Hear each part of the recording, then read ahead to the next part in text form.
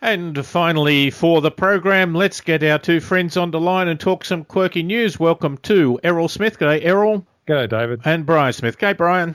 G'day, David. Now, Brian, you in fact have a story to start us. Certainly. Not many American stories don't end up at free speech and the First Amendment of the Constitution. And this is an interesting story about traffic engineering and a person who's trying to do the right thing and being really held up by the system. So a man called Mats Hjelström, he's a Swedish electronics engineer, and he's been living in the States for about 20 years. And after his wife got a ticket for driving through a yellow light, he realized that there was a flaw in the algorithms and software that control traffic signals.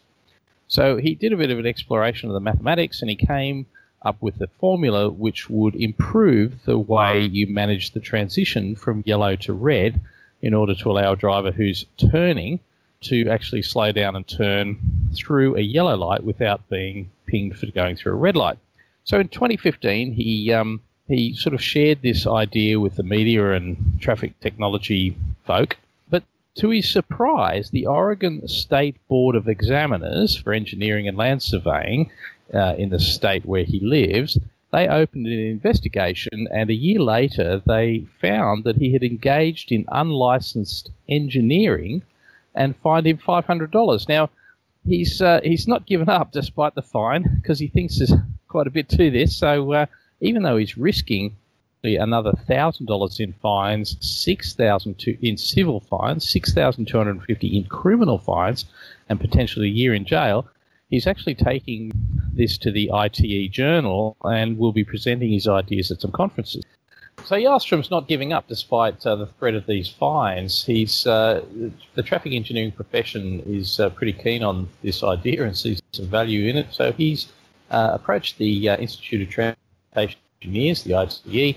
He's submitting an article to their journal, and we'll be talking more at conferences about it. So there's a risk, though, that the practice of engineering or the regulation of it would prevent a useful idea like this from being proposed by someone who isn't registered to practice as an engineer in his state. Now, talking about traffic control, the genius behind the Sydney Coordinated Adaptive Traffic System, SCATS, which has been so successful, I think it's been sold to 135 countries around the world. The guy who was the genius behind it was a bloke by the name of Arthur Sims. Arthur had no tertiary qualifications. In fact, the Australian Institute of Traffic Planning and Management, which I do some stuff for, started up really around the time when this was developing, so that people who were not qualified as an engineer couldn't become in the Institution of Engineers or the Institution of Traffic Engineers, could still join an institute because they were such a critical part of the developing technology. It was a time, of course, of when computers coming in. So this notion that a degree, which often becomes essential to be part of an institute, is really rather narrow, to say the least. Indeed. Yes, good thing he didn't live in Oregon. Well, the funny thing is, Arthur's father was a boilermaker at the Redfern Locomotive Railway Workshops. And now, fairly recently, the workshops moved out, and the whole area, well, they moved out a while ago, but the whole area has been turned into a modern technological park for various organisations that are developing the future technologies. One of the rooms is now named Arthur Sims. Oh, is it really? That's fabulous. Isn't that a lovely story? I met him when I was a young transport planner. He was a heavy smoker, and of course, but very intuitive in the way he worked with traffic signal systems. So it'll have tobacco-stained walls. Yeah. The yellow. I think this story it just makes the Oregon government just look really petty, because basically they were embarrassed by this research that this guy did. Yes. And they found something petty to punish him for. Yes. Well, of course, they're not coming out of this looking very good. Yes, and of course the free speech element is that Hjelström's engaged an organisation to challenge this with the Oregon State on the basis that the regulations are preventing his free speech? It's absurd in many ways. There used to be a time when I worked in the NRMA and we would often try to promote road safety and talk about road rules. One time the legal fraternity rang up and said, no, only we can do that because we are qualified. And the point is not to do with are we helping, it's to do with am I in control and can I get all the business.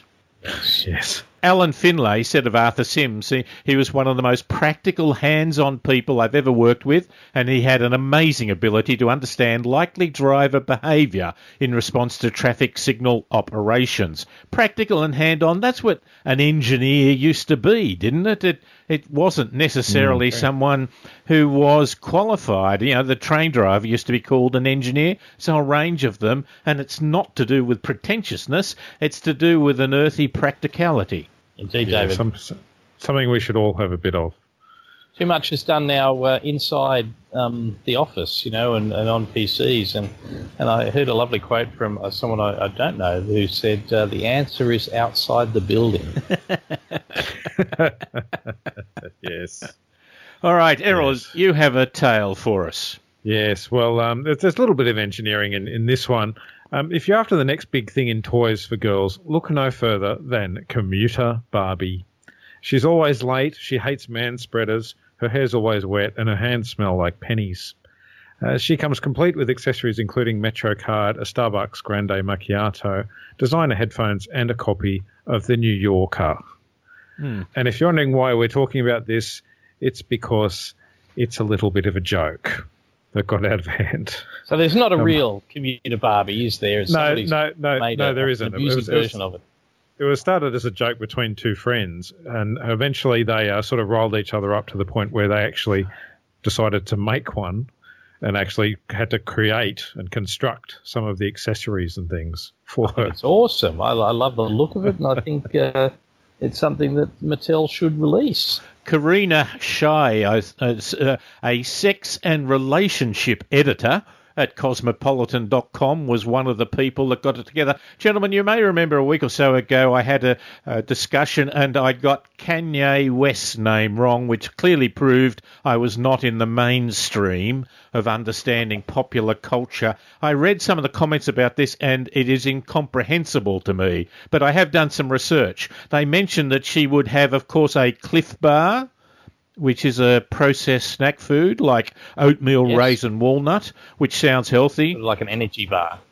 They also have chocolate almond fudge, which means she's probably fat. Is that Urban Earphones? They also use the expression BFF, which means best friends forever. It also means something else that I better not talk about now, but the first two words are big fat. It mentions a mini-strand tote, which of course is a bag, and mini-strand is a brand name. It mentions a procrasti walk, which is a procrastination walk, which is apparently makes you... These are all just in a few short comments. I'm really struggling with this. So is that a walk you're putting off? It's a walk you take in order to put something else off. Now, people, I have read, and apparently people are totally relating to this doll. I looked it up, and there's a number of Barbie things. Amy Schumer is going to play Barbie in a live-action movie. This is important things for you to know. I wouldn't have thought... Right. I wouldn't have... I didn't think any woman existed that was anatomically equivalent to a Barbie doll.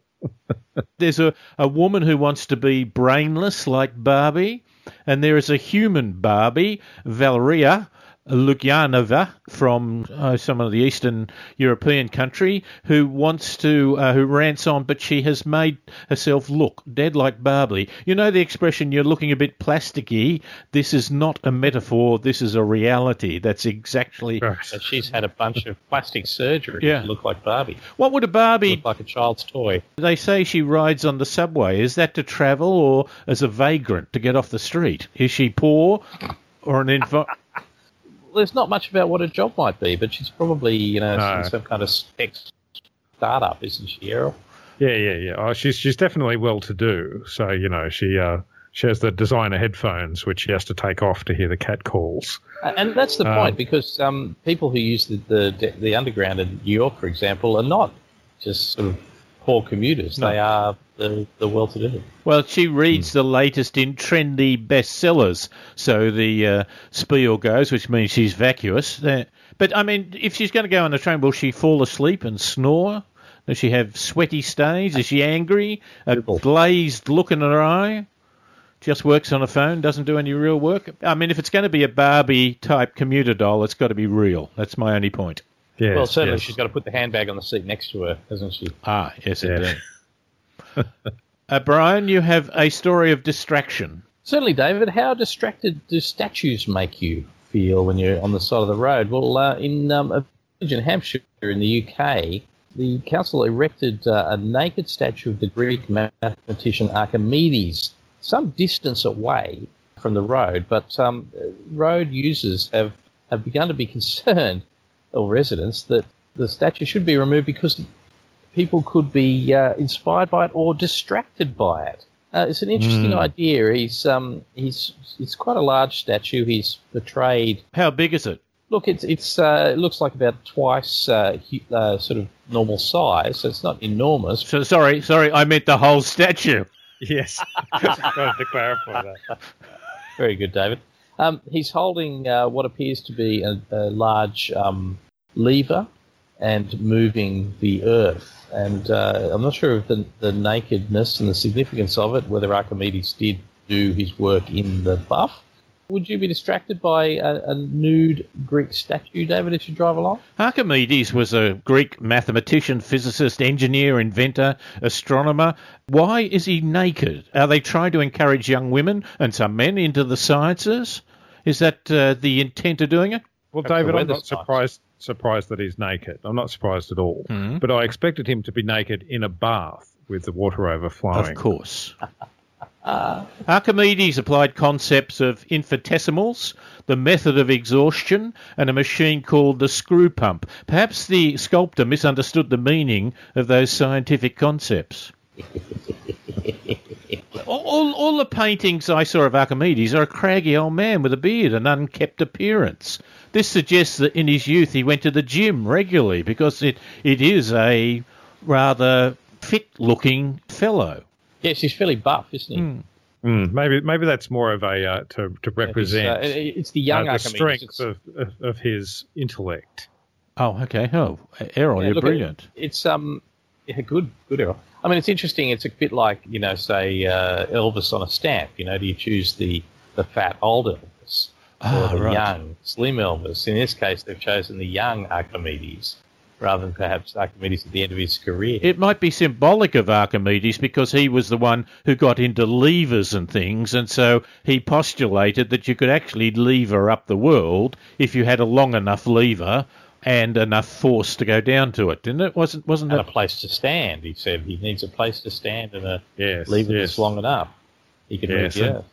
And a very big spacesuit. Now, you wonder at this. We once had a Mormon temple built in our local area, and the local religious right opposed it on the ground that the angel on the top, Moroni, I think, which was painted in gold, would reflect the sun, and so that would be a distraction. I think that's more church or politics making an excuse rather than and really trying to cover up their real reasons for it. That's my perception of the matter. But here we are. We don't want this, but we're prepared to have video advertising signs, variable message signs.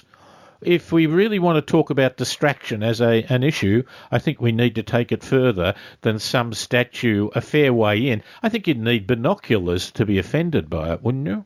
Yeah, and possibly there's a few raunchy and racy billboards, along the road much closer and along the road a little further.